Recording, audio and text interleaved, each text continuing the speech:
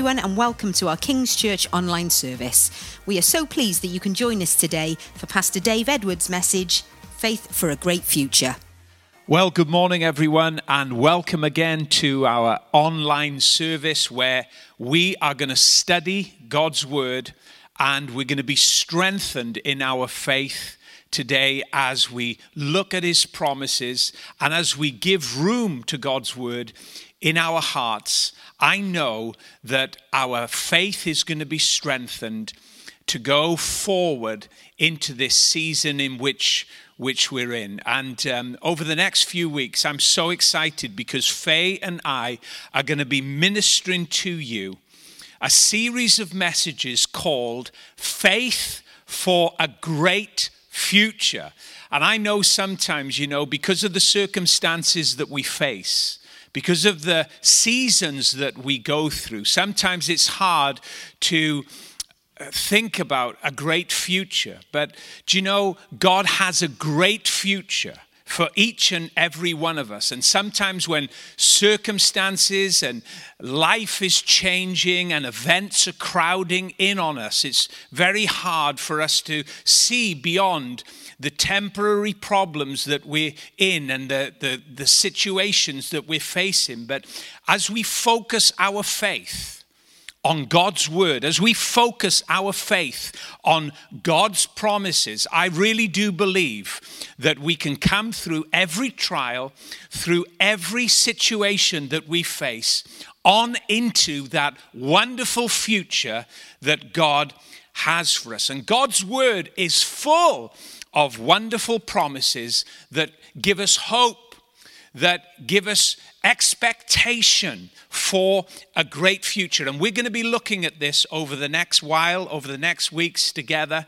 And I truly do hope that it will encourage you and strengthen your faith. Do you know, one of the things that God declares about His Word is that it will not return void to Him without accomplishing that for which He has sent it. You know, God has sent His Word into our lives to accomplish great things, to perform wonderful, wonderful plans. God has a purpose. God has a plan for our lives. And His Word will never return to Him without accomplishing everything that He has set out to accomplish in our lives. No circumstance, no crisis, no seasonal change will be able to stop or interrupt or impede the promises of God for our lives. And that is what we have got to anchor our faith in. Is God's promise, is God's purpose for our lives. So I believe as we begin to explore the Word of God, as we begin to really have a high expectation of faith for a great future that God has planned for us, I really do believe that it's going to encourage us and strengthen us and hasten our steps forward into the future as His promises become our expectation.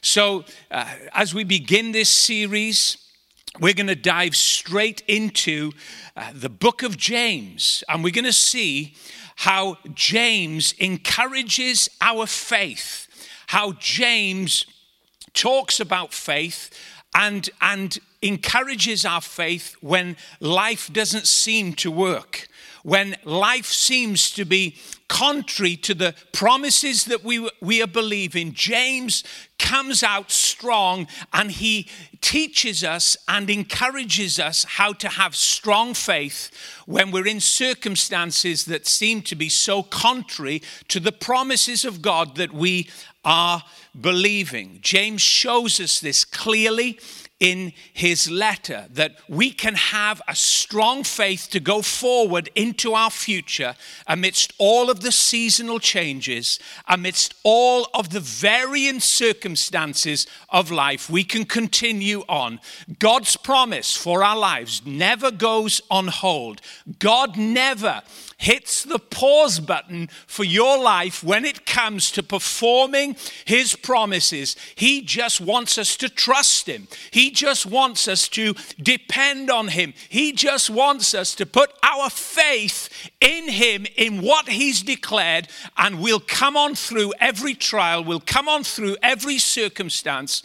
And James clearly declares this in his letter. So I'm excited, as probably you can see, about this series that we are going to minister to you on having faith for a great future. I'm excited as we begin to explore James, the letter of James, and as we begin to look at other portions of Scripture as well, how men and women proved God in amidst uncertainties as they exercised their faith in his promise.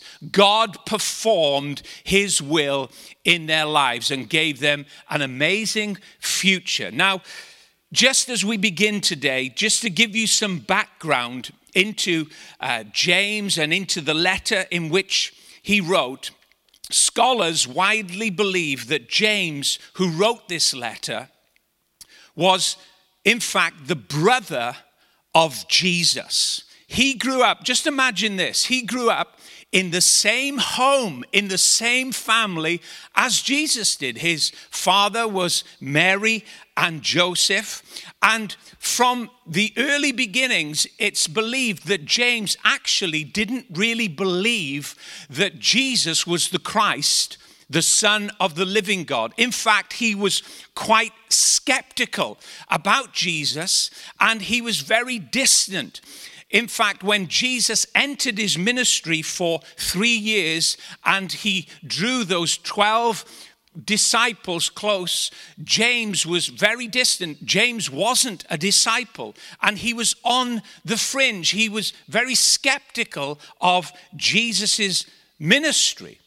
Only after the resurrection did James come to faith. Did James actually believe that Jesus was the Christ, the Lord, the Son of the living God? And Paul, the Apostle Paul, in 1 Corinthians chapter 15:7, actually refers to this conversion experience that James encountered with the resurrected Christ, his Lord. He actually says that Jesus appeared to James, who was part of that household as Jesus grew up. And it was in that moment of appearance where James came to faith, and James finally left his skepticism, left his unbelief, and submitted to his Lord and Savior, Jesus. What a wonderful experience, what a wonderful encounter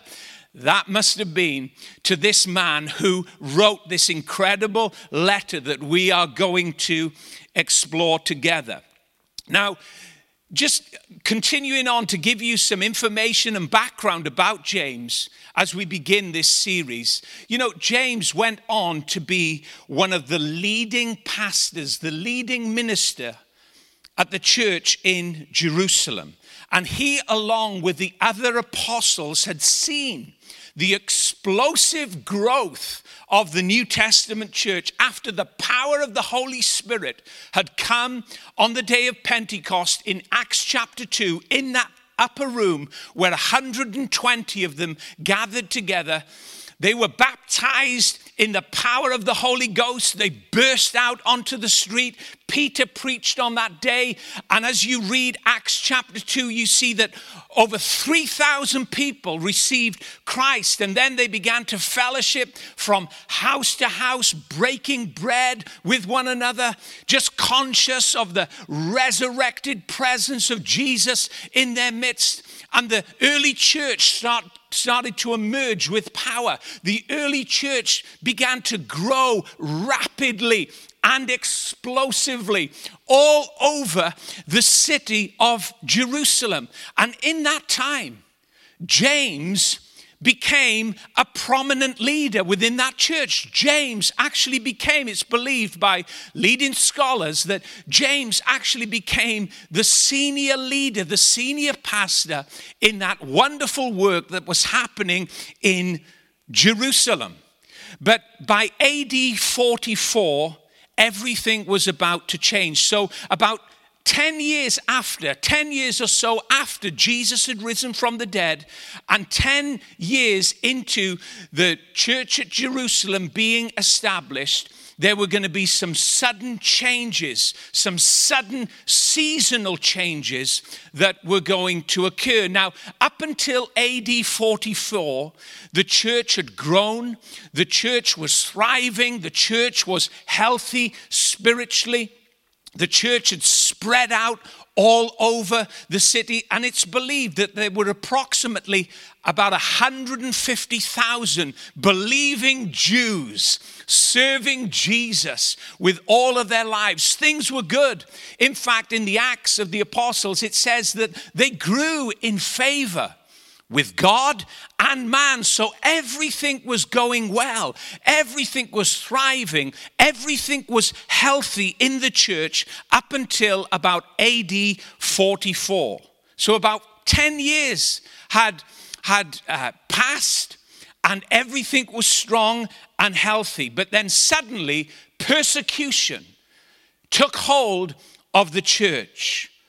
And persecution set in, and severe trials began to surround this wonderful church, this wonderful body of people that Jesus had built.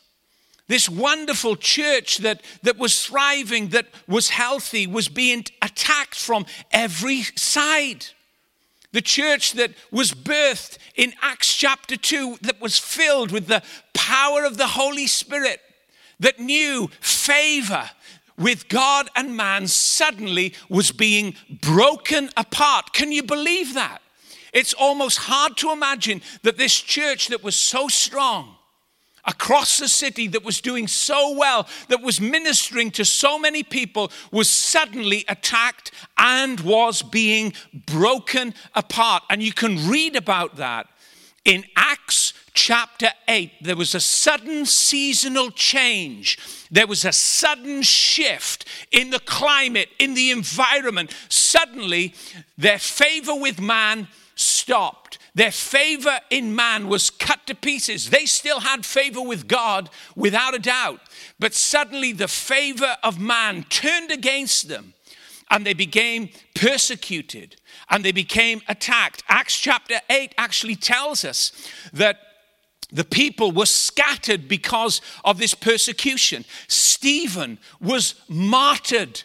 He was openly stoned in public, and that ricocheted through the church and through the city, that now the season had changed and the church began to scatter. The church began to disperse. In fact, in Acts chapter 8, you'll see it, that only the apostles remained in Jerusalem. And Saul, who would later become the Apostle Paul, Saul, the young man Saul, was ousting men and women from their homes, believers that loved Jesus. He was on the hunt for them, and he was going into their homes, and he was taking them, and he was throwing them into prison. The persecution that these early Christians went through was very, very severe, as Paul or Saul went from house to house and arrested men and women. There was huge disruption. There was huge change. And do you know, when change comes very often, it evokes fear in our hearts. What's going to happen?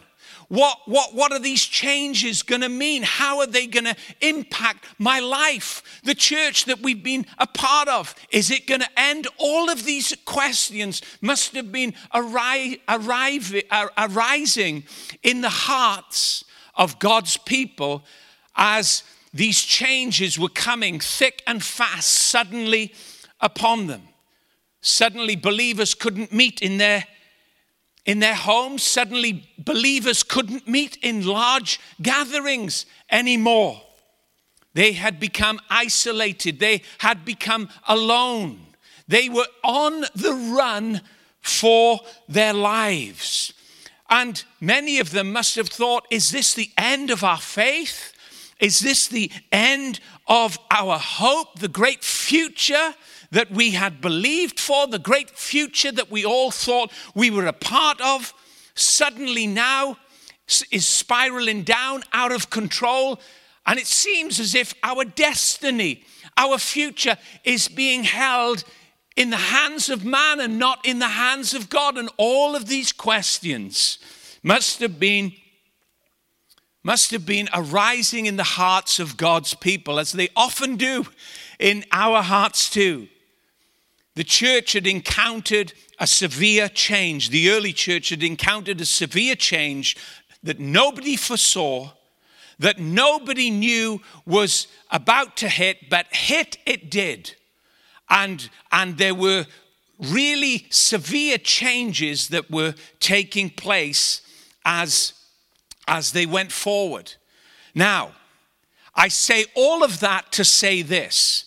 Against this backdrop of pain, against this confusion, against this isolation, against this scattering of God's people, against this great dispersion, listen to how James writes the first letter of the New Testament, because this is what scholars tell us. This is the first letter. The letter of James is the first letter that's written to believers in the New Testament, and it's a vital message, a vital letter into the dark times in which they were living. Listen to how James writes his letter and how he opens it up to his fellow brethren that had been dispersed and scattered and sent on the run from Jerusalem.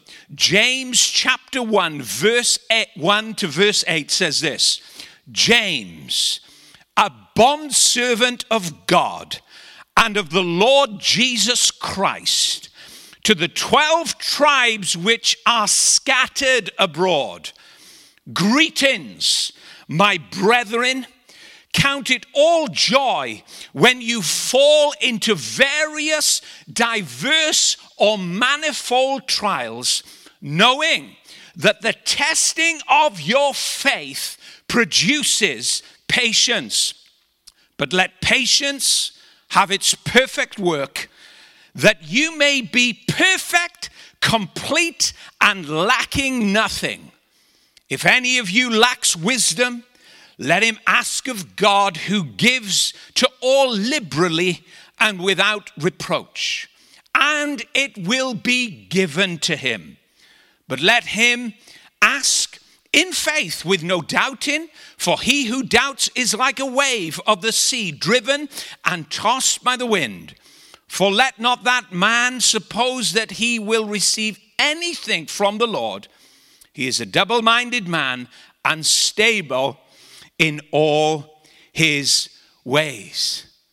Just imagine how James encourages believers that were so fearful, believers that were caught in a corner, believers that were confused, believers that were wondering about their future, believers that were part of such a wonderful, healthy, vibrant church who had been scattered abroad from their homes, scattered abroad, and possibly to never return to the places from which they had come.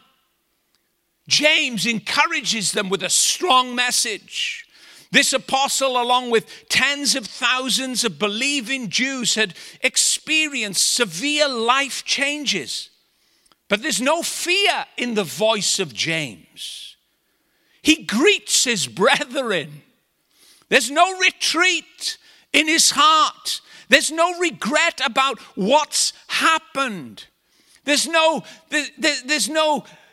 licking his wounds. This man isn't trying to remember the good old days. No, this man is going forward into the future with no regrets about what's been lost or complaining about the changes that have been made to their meeting and to their gatherings. This truly was a man of faith. James was a man of faith who knew that the church is never defined or limited by buildings. I thank God for this building. I thank God for the properties that we have as a church, as a church family, as King's Church. Thank God for them. You know, we can meet together in warmth. We can meet together, you know, when the weather's not so good, and we can come together collectively in the buildings that God has blessed us with. But let us never forget that the Church of Jesus Christ is not defined by the four walls of this building.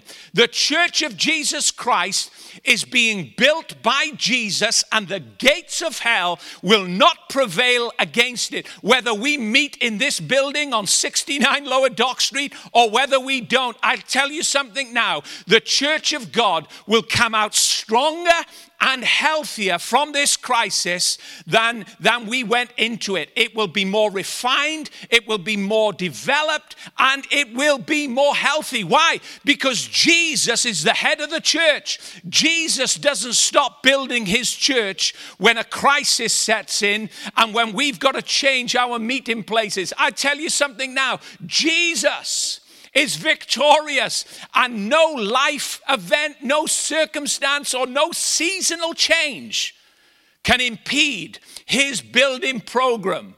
And we are his building. I tell you, thank God for the building that we've got. But I tell you now, the Church of Jesus Christ is not defined by the four physical walls and roof of this building. No, the Church of Jesus Christ goes forward in every generation, whether we meet in a building or whether we don't meet in a building. I tell you, with the body of Christ connected spiritually, and oh my God, it's wonderful just to realize that and to know that he is building his church. Now, I can't wait till we all get back in the building together. But you know what? It doesn't matter. It doesn't matter, church. We are not defined by the four walls of this building. We are his body, and he is building his church. Amen? That's just a little side note just for us to remember. But James is victorious in his message. James is not retreating. James's letter is not full of remorse and full of complaint and full of regrets. No, James is buoyant in his faith, and he's encouraging those who have been scattered to be buoyant in their faith too. It's amazing to read it. It's amazing to see his perspective. You see, James is drawing his conclusions not from the varying circumstances of life, not from the shifting sands of time. No, James is getting his perspective from the Word of God, from the promises of God. Life changes for all of us all the time. But you know what? The Word of God is living, active, sharper than any two-edged sword. It is settled in heaven, and come what may, it does not change. If God says it, it will be done. And no circumstance, no plague, no crisis will be able to interrupt it or change it. What God has declared will come on through. And I think we should always give him praise in our hearts for that. He exhorts us. He encourages us. He says, beloved friends, companions. Now, remember, this is his congregation that he's talking to that's been scattered. These are the people, the 12 tribes that have been scattered, that he has pastoral oversight over. He says to them, in the midst of all of their fears, listen to the words of verse 2, and this is what we're going to focus on. our time today. Just verse 2. He says, my brethren, count it all joy when you fall into various, diverse, manifold trials. Now, in saying this, James isn't telling us to deny the pain or the anguish that's caused by the trials of life.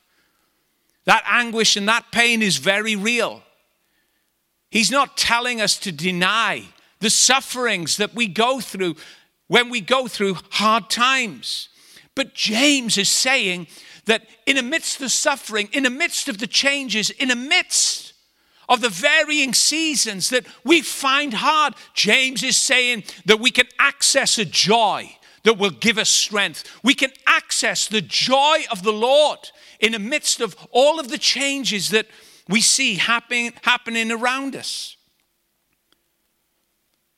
And James is very particular about the words that he uses. And they're very helpful for us to understand because they describe a very graphic picture that takes place when we go through trials. And James is very particular as he uses each word carefully. And as we look at this verse, we're going to see 4 things. And these 4 things are important for us to remember when we go through trials in our lives. It's good for us to remember these aspects, these 4 areas, because we will get our eyes off the circumstance and we will place them on God. Let me just give you 4 aspects that are really important, 4 areas that are really crucial for us to remember when we are going through a difficult time, when we're going through a trial or a season of testing. Firstly, it's important to remember that God has a purpose for every trial that we face. God has a purpose for every trial that we face. Secondly, the trials that come in our lives come not to break us, but to make us. Trials aren't there to break you. Trials are there to make you. And it's important for us to understand that because sometimes they're very difficult to negotiate. They're very difficult to go through.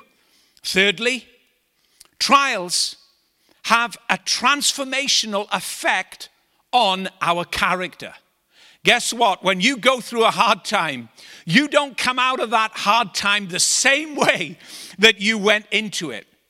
Transformation takes place. And sometimes that's not easy. Sometimes that's very difficult to experience. But you know what? In the long run, over time, with hindsight, you see that transformation that could only come through a trial is for your benefit, is for your good. Trials are transformational. They have a transformational effect on our characters. And then fourthly and finally, we see that trials come not to punish us, but to prepare us for greater things. Now, we're going to look at these 4 aspects this morning. And we're going to look at James chapter 1, verse 2, just that first verse. And we're going to see some wonderful things, some enriching things through the difficulties that we face and the difficulties that we go through. Do you know, David said this on one occasion in the Psalms. He said, Lord, through adversity, you enlarged me. Enlargement of life very often only comes through adverse circumstances. They're not there to deplete you. They're not there to diminish you. No, God allows adversity to come into our lives to enlarge us, to make us bigger, to make the work of his hand in our life greater. And David, as he looked back on the adverse circumstances of his life, he saw how God used those adverse circumstances to enlarge his life. Maybe in that adversity, he didn't see it as an enlarging process. Maybe he saw that adversity as painful. He saw that adversity taking things away that he wanted to hold on to. But in hindsight, as he looked back, he said, no, that adversity actually rewarded me. That adversity was a blessing. That adversity, that trial that came my way was not something to avoid, but something to embrace. Imagine that. Just imagine if we began to see the trials and the troubles and the adversities of life as something to, not something to avoid, but something to embrace. A trial, a blessing to embrace, not something to avoid. And James is trying to get this perspective over to us in his letter, in his writing. I tell you, the adversity that you've gone through, the adversity and the pain that you've suffered will enlarge you. And it may not feel like that today, but I tell you now, your faith has brought you thus far. Your faith in God, your trust, your dependence on him has brought you thus far, and it will keep you going in the way that God wants you to go. So let's look at these 4 aspects as we move through this verse today, just to encourage ourselves. Firstly, it's important for us to remember that God has a purpose for every trial that we face. It's important to remember that because we go through tough times as people. We go through situations that we can't explain. We go through seasons and they get a hold of us. And sometimes, you feel like circumstance grabs you by the scruff of the neck and pulls you about the room, or you feel as if it's got you in a chokehold. And you think, my God can't have a purpose in this. God can't have a plan. No, God's not designed it. God has not authored the trials and the temptations sometimes that we undergo. God's not the author of that. Later on in his letter, James says, every good and perfect gift comes down from above, from the Father of lights. God gives us good and perfect gifts. God doesn't author the sufferings and the trials and the adversities that we face. He's the author of good things, but he uses those trials. He uses those adversities. He uses those things that seem so contrary to his will, contrary to his purpose, because he wants to conform us into the wonderful image of Jesus. And James sees this. He sees God's people scattered. He sees God's people manhandled, managed by circumstance. He sees God's people held by the scruff of the neck, held in a chokehold by circumstance, but he wants to give them the true perspective about truth, the true perspective about God's word in relation to the trials that they are suffering. And he says, count it all joy when you fall into various, diverse, manifold trials. Now, James is not ignoring our feelings. He's not ignoring our emotions, the emotions that rise within our hearts when he declares this. But he's telling us to focus on the true meaning of every trial. He's encouraging us to come to a conclusion. He's telling us to use God's word, to interpret, to use God's word as the lens for the circumstances and the trials that we are undergoing. And because he's saying that there's an outcome. He's saying that God has an end in mind in relation to what we're facing and what we are going through. You see, when things don't go our way and conflicts come, you, like I, know the feelings and the emotions that are immediately evoked. You know the feelings and the emotions that run high. And very often, when we go into a circumstance or a crisis or a situation that suddenly stands up in our life and shocks us and surprises us as it arrives unannounced, Very often we can become blinded by our senses. We can become blinded by overriding emotions of panic and worry and fear and anxiety. But James is instructing us to put those emotions and those feelings aside. When he uses this word count in verse 2, count or consider, he's telling us to collect all the evidence, to do the maths, to bring all of the numbers together and to arrive at a conclusion, to arrive at an answer about all of the facts that we have collected. Consider, he says. Count. It's a mathematical term that he's using. He's saying, don't just examine what you're going through on the basis of how you feel. Don't examine what you're going through on the basis of the senses that you have. No, evaluate what you're going through as you consider God's word, God's plan, God's will, God's way in the midst of this crisis that you are facing. Because for every trial you face, God has a purpose. God has a plan. God's plan doesn't go on hold.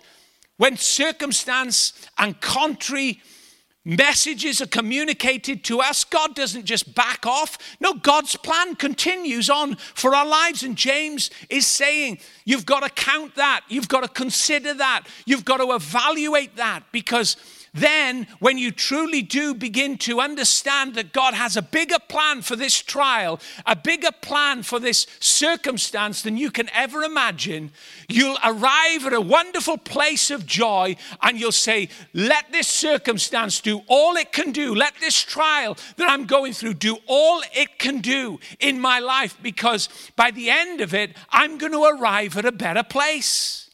That's what James is encouraging us to do. He's saying, arrive at the right conclusion about the trial that you're in. Don't just be blinded by emotion. Just don't be blinded by your senses, but be enabled by God's word and God's promise to interpret the circumstance and the trial that you're going through correctly. Evaluate it correctly. Now, secondly, once we understand that God has a purpose for every trial that we go through, that his plan for our life is not interrupted, even though the trials and the circumstances of life seem so contrary to what we believe. Next, we must understand that not only does God have a purpose and a plan in the trials in which we face, we have to understand, secondly, that the trials of life come to make us and not break us. The trials, the circumstances of our lives, even the failings of our life, the things that we're ashamed of, the things that we wish we had never said, the things that we wish we had never done. The Bible assures us that even those things are there to make us and not break us. God uses all things about our life to go into the great picture, the great design of his plan for us. Now, sometimes it's hard, isn't it, for us to understand that and accept that, because trials are so severe. And they make us feel as if we're being broken apart. They certainly don't make us feel that, we're being made by them, that we are being perfected, that we are being completed. No, trials come into our life and they manhandle us. And sometimes, you feel as if you're getting slapped up the side of the head. Sometimes you feel as if you're getting beat into a corner. Sometimes you feel as if that trial has got you pinned down onto the floor. It's on top of you and it's not going to let go. You feel as if you're being manhandled, not made. You feel as if you're being broken apart, not added to, but in in the overall message that James gives to us, he shows us, no, life's trials are not there to break us. Life's trials are there to make us. They're there to make us, not to break us. Listen, child of God, it's important for us to always understand that it is impossible for anything ultimately to not work for you. It's impossible for anything ultimately to work against the child of God when God is working for you. We understand this, don't we, from Romans chapter 8. Romans chapter 8 verse 28 says, we know that all things work together for good to those that love God, to those that are called according to his purpose. Those words were spoken by the Apostle Paul. And he was a man that understood and experienced tremendous pressure, adverse things happening to him on all sides, on all fronts. I mean, there's a guy that had a huge history of trials and troubles besetting him and trying to take him out from every angle. And yet he spoke these words just like James spoke his words so confidently. He said, we know that all things work together for good. And it may seem as if you have some things in your life that seem so unworkable. Aspects of your life that not only seem unworkable, but seem out of control. But God is amazing.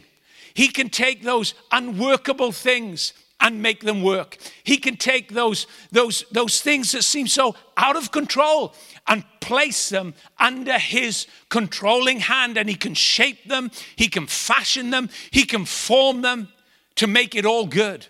Even those isolated ingredients of our lives that seem so sour and so spoiled and so bitter.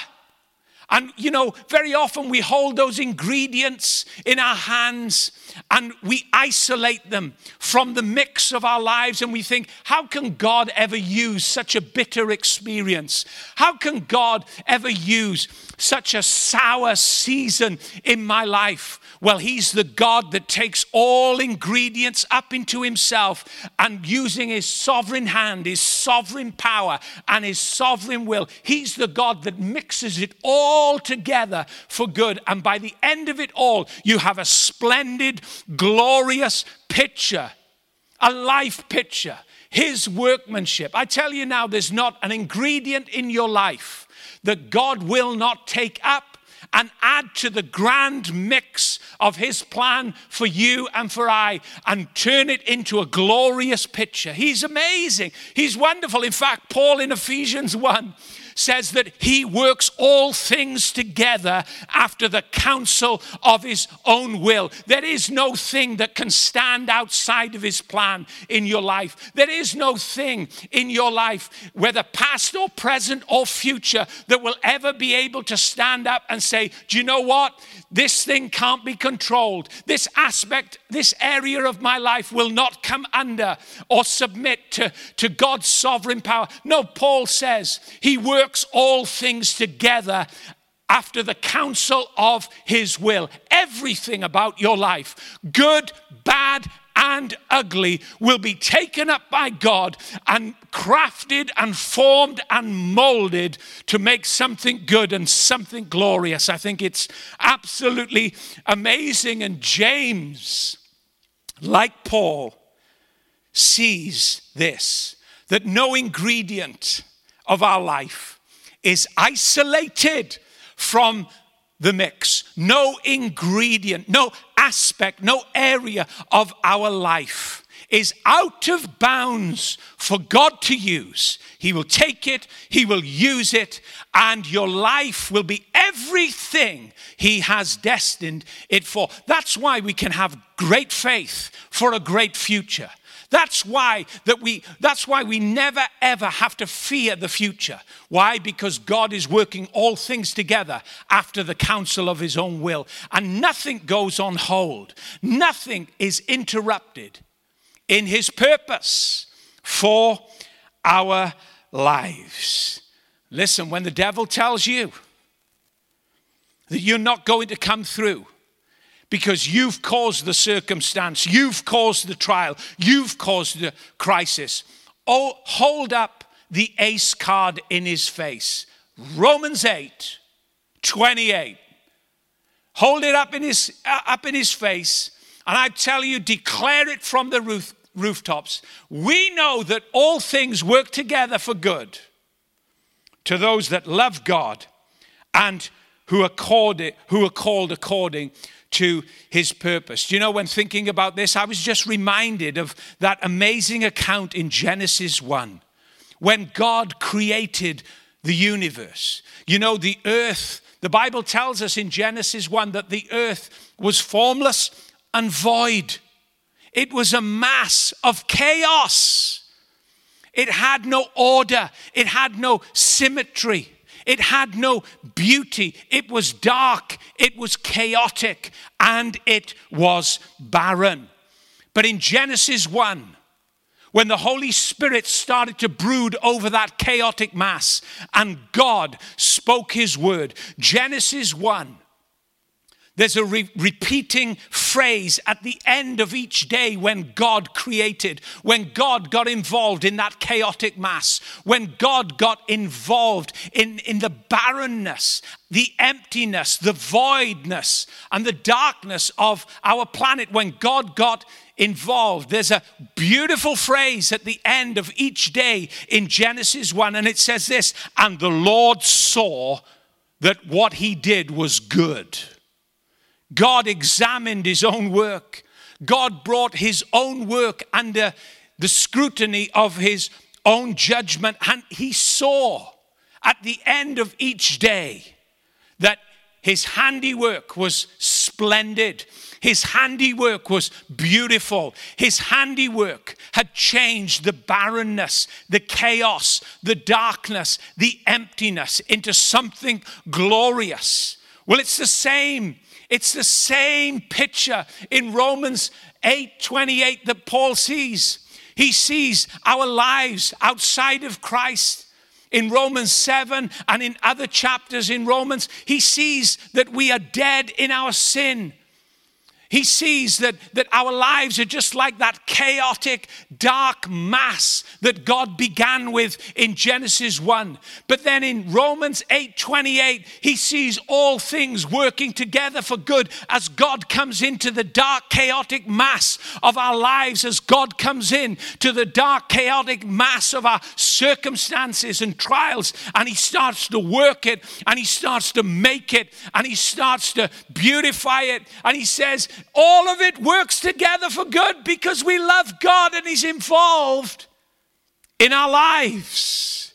Let me read it to you. Romans 8:26, and I'm going to go from 26 through to verse 28. It says this, likewise, the Spirit also helps in our weaknesses. For we do not know what we should pray for as we ought, but the Spirit himself makes intercession for us with groanings which cannot be uttered. Now, he who searches the hearts knows what the mind of the Spirit is, because he makes intercession for the saints according to the will of God. And then this beautiful verse, it says, Romans 8:28, and we know that all things work together for good to those who love God, to those who are called according to his purpose. In verse 27, we see an incredible insight into Jesus' intercession for our lives as the Spirit searches our hearts, as the Spirit searches the needs and the aches and the pains of our soul as we go through circumstance. Jesus picks up on that searching voice of the Holy Spirit, that searching presence. And he picks up and he begins to intercede for us according to the will of God. And God works all things together for good after that intercession that's made by Jesus. It's wonderful. Maybe take some time this week to read Romans 8:26 to 28. It's a beautiful, beautiful message to us. Now, thirdly, once we've realized that God has a plan and a purpose for every trial that we face in life. And then when we go and understand that trials are there not to break us, but to make us, we also need to understand that trials have a transformational effect on our characters. When you go through a problem, when I go through problems, you don't come out of those trials and those tests the same way that you went in. They truly do have a transformational effect on our lives. There's lots of messages in relation to our lives in God's word. There's lots of pictures and images that are used in the word of God that are there to encourage us. For instance, God's word talks about standing. Paul says it, when you stand, having done all to stand, remain standing. It's a posture of strength. It's a position of undaunted confidence as you face the future. Remain standing, Paul says. And Paul also talks about walking. Walking. We walk a walk of faith. And there's other images and pictures that the biblical writers use. Messengers sent from God to encourage the people of God. Isaiah says this, and he paints a beautiful picture. He says that we can run and not grow weary. We can walk and not grow faint. We can rise up with wings as of eagles. These are beautiful images, beautiful pictures, beautiful postures of the Christian life. And these are all wonderful aspects of our lives as they unfold in our Christian walk. But James talks about falling. Falling, he says. Count it all joy when you fall into various trials, into tests and temptations of every kind. James doesn't talk about standing. He doesn't talk about walking or running or soaring or standing. No, James talks about falling headlong into a trial. And sometimes that's what life is just like for all of us. We just fall headlong. We trip up over ourselves. And sometimes we get into a mess. And we're surprised and shocked by life. And we find it difficult to pull ourselves up off the ground. James talks about this. Talks about falling. And very often, when you fall and when a trial comes into your life, it doesn't ask for your permission. It doesn't knock on the door and say, hey, listen, I'm gonna meet you at this time. I'm gonna meet you at this place. And this is the date that I'm gonna come on. So you better get prepared. You better strengthen these areas. No, trials just suddenly arrive. They suddenly surprise us. And whether we're ready or not, they're going to face up to us and they're going to test us. And we just have to go through and we just have to trust God. And we just have to depend on Him. And that's one of the advantages of a trial. There's many, many wonderful aspects that are valuable within trials when we go through them. But one of the things that I've found when I've gone through a test in time, when I've gone through a trial, is that it makes me very dependent on God. Sometimes it's easy to walk independent of God in life. It's easy when things are going well, just to forget about God a little bit and things are going well and I'm just really busy and I've got lots of things to do and God's still there, you still love Him, but maybe He's second or third. But when you go head to head with a trial, God becomes number one. And really, He needs to be number one all the time. But trials have a way of making us very, very dependent on the Lord. And the Greek word that James uses for various trials. He says, count it all joy, my brethren, when you fall into various trials. This word various in the original Greek language means multicolored. Trials are multicolored. That's what James pictures, and that's what James portrays to us when he gives us this word. He says they're multicolored, they're various, they're manifold. They've got many, many different shades of color as they come into our lives. You know, when you think back to Joseph in the Old Testament, in Genesis chapter 37, he received a multicolored coat given to him by his father, Jacob. Genesis 37 verse 3 says this, now Israel loved Joseph more than all his children because he was the son of his old age. Also, he made him a tunic, a coat of many colors. James talks about trials as having many varied colors. Joseph was given a coat by his father Jacob. It had many colors. It drew the attention of all to him. Little did Joseph realize at 17 years of age that coat of many colors was prophetic and indicative of his nature, of the trials that he was going to undergo. The trials that young man would face for 13 long years. His coat was prophetic.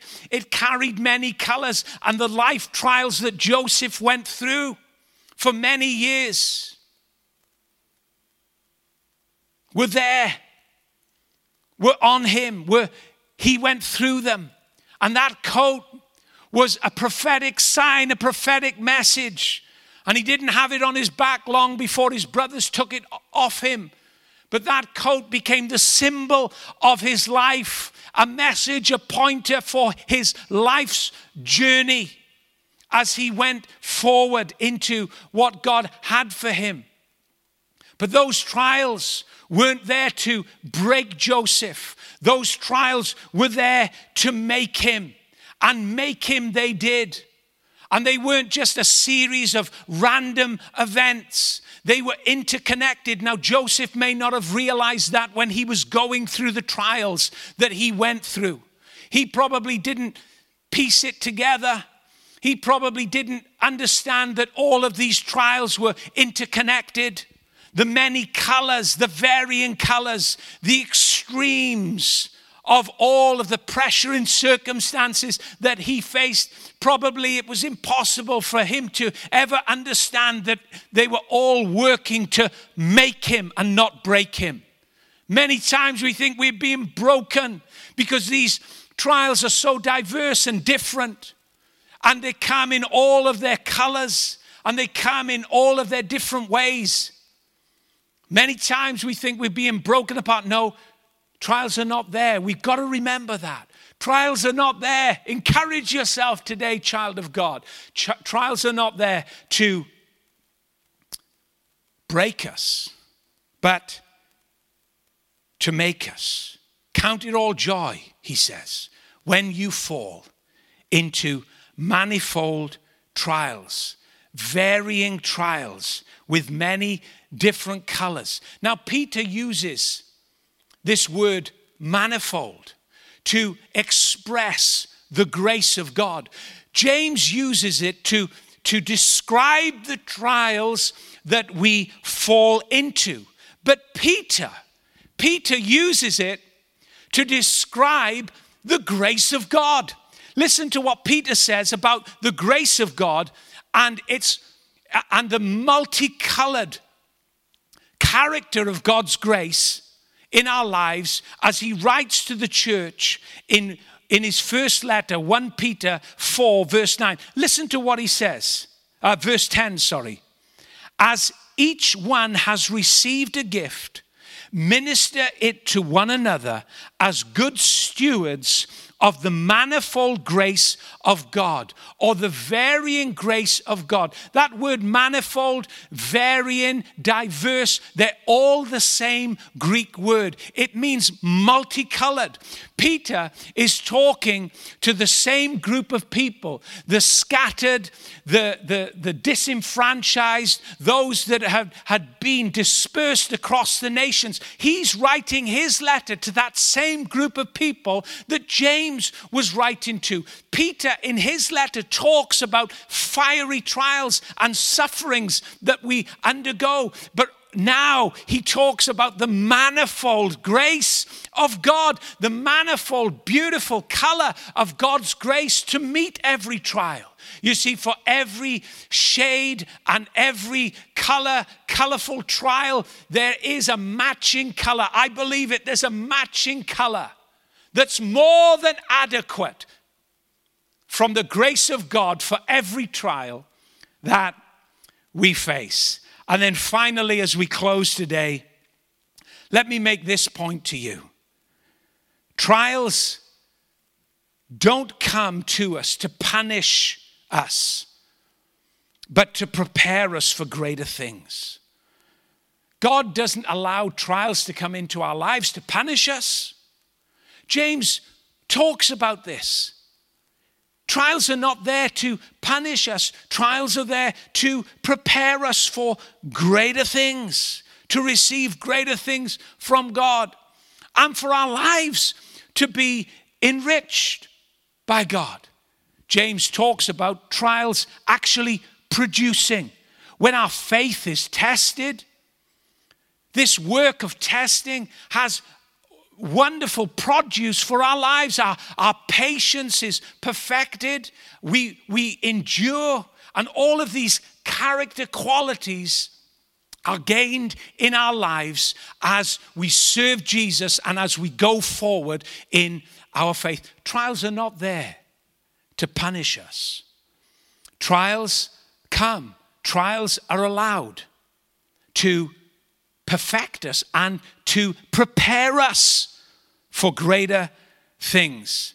Now, as I close today, why don't you today, or over this next week, read James chapter 1, just the verses that we've been looking at, from verse 1 through to verse 8. And we're going to pick up next week around this same portion of Scripture, and then we're going to look at other portions of Scripture as to how this word relates and the encouragements that we can receive from men and women of God who have gone through tremendous trials. In every test, remember, there's a wonderful testimony being worked out in your life. In every trial, in every difficulty, there is a wonderful, wonderful truth that you are going to gain, that you're going to be enriched by.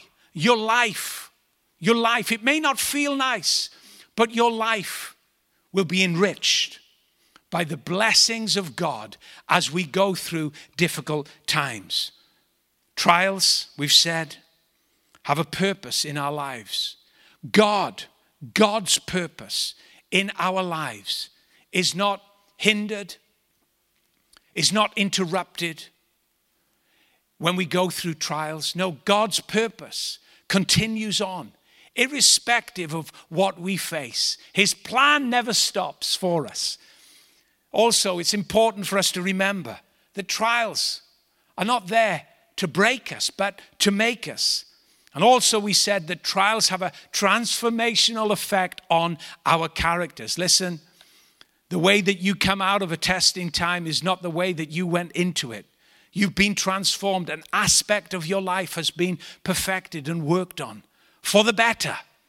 And then finally we said, listen, it's important never to forget that these trials and these difficulties that we face are not there to punish us, but there to prepare us and perfect us for greater things. That's the beginning message that we find, the encouraging word that we have from this wonderful letter that James wrote to a church that had been scattered, to a church that had been persecuted, to believers, hundreds of thousands of them that were dispersed right across the nations. But James, listen, wasn't retreating, backing off, or backing down. He was coming out just as strong. Listen, the testing of your faith, church, will produce. It doesn't matter what circumstance you go through or crisis you face, the testing of your faith will produce great things in the plans and the purposes of God for your life. Let me pray for you today.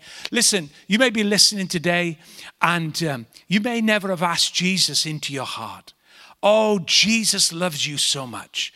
He wants to be your Savior, and to ask him into your heart, you simply have to call on the name of the Lord and you will be saved. That's what the Bible says.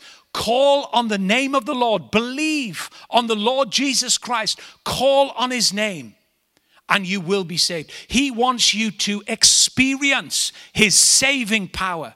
You say, Dave, listen, I'm not really proud of my life. I've done things in my life that I'm ashamed of. Dave, you know, my history is just like a row of bombed houses. There's dereliction behind me, and it seems as if every choice that I make is a wrong one. Listen, we're all in that same boat, my friend. Without a Savior, without a Lord Jesus, we're all really in a big mess.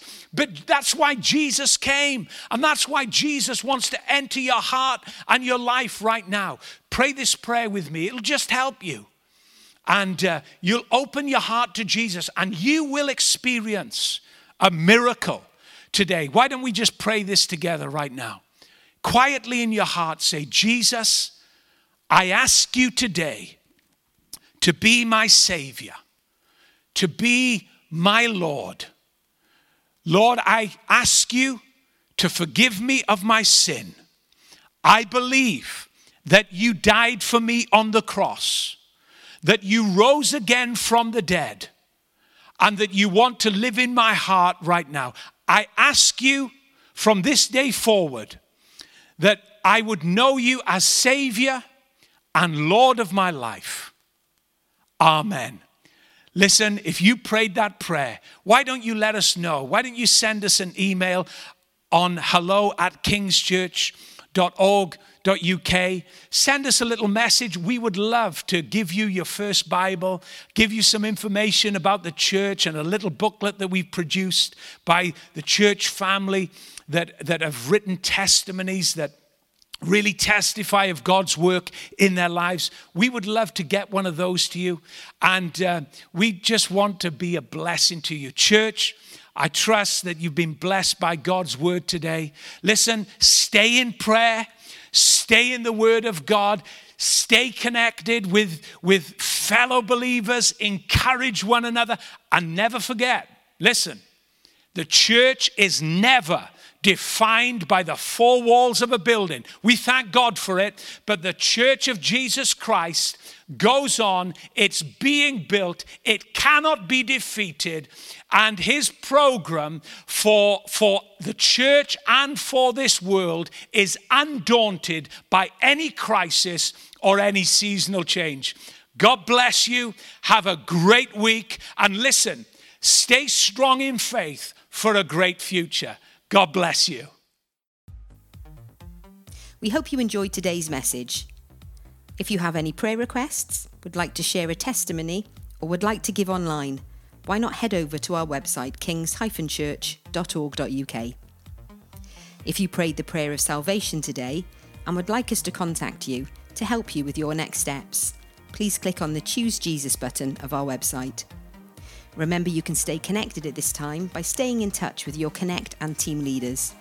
If you are part of King's Church and are not yet connected, scroll down to our Connect Online section and we will be sure to get in touch. Thank you for tuning in. We look forward to meeting with you again very soon.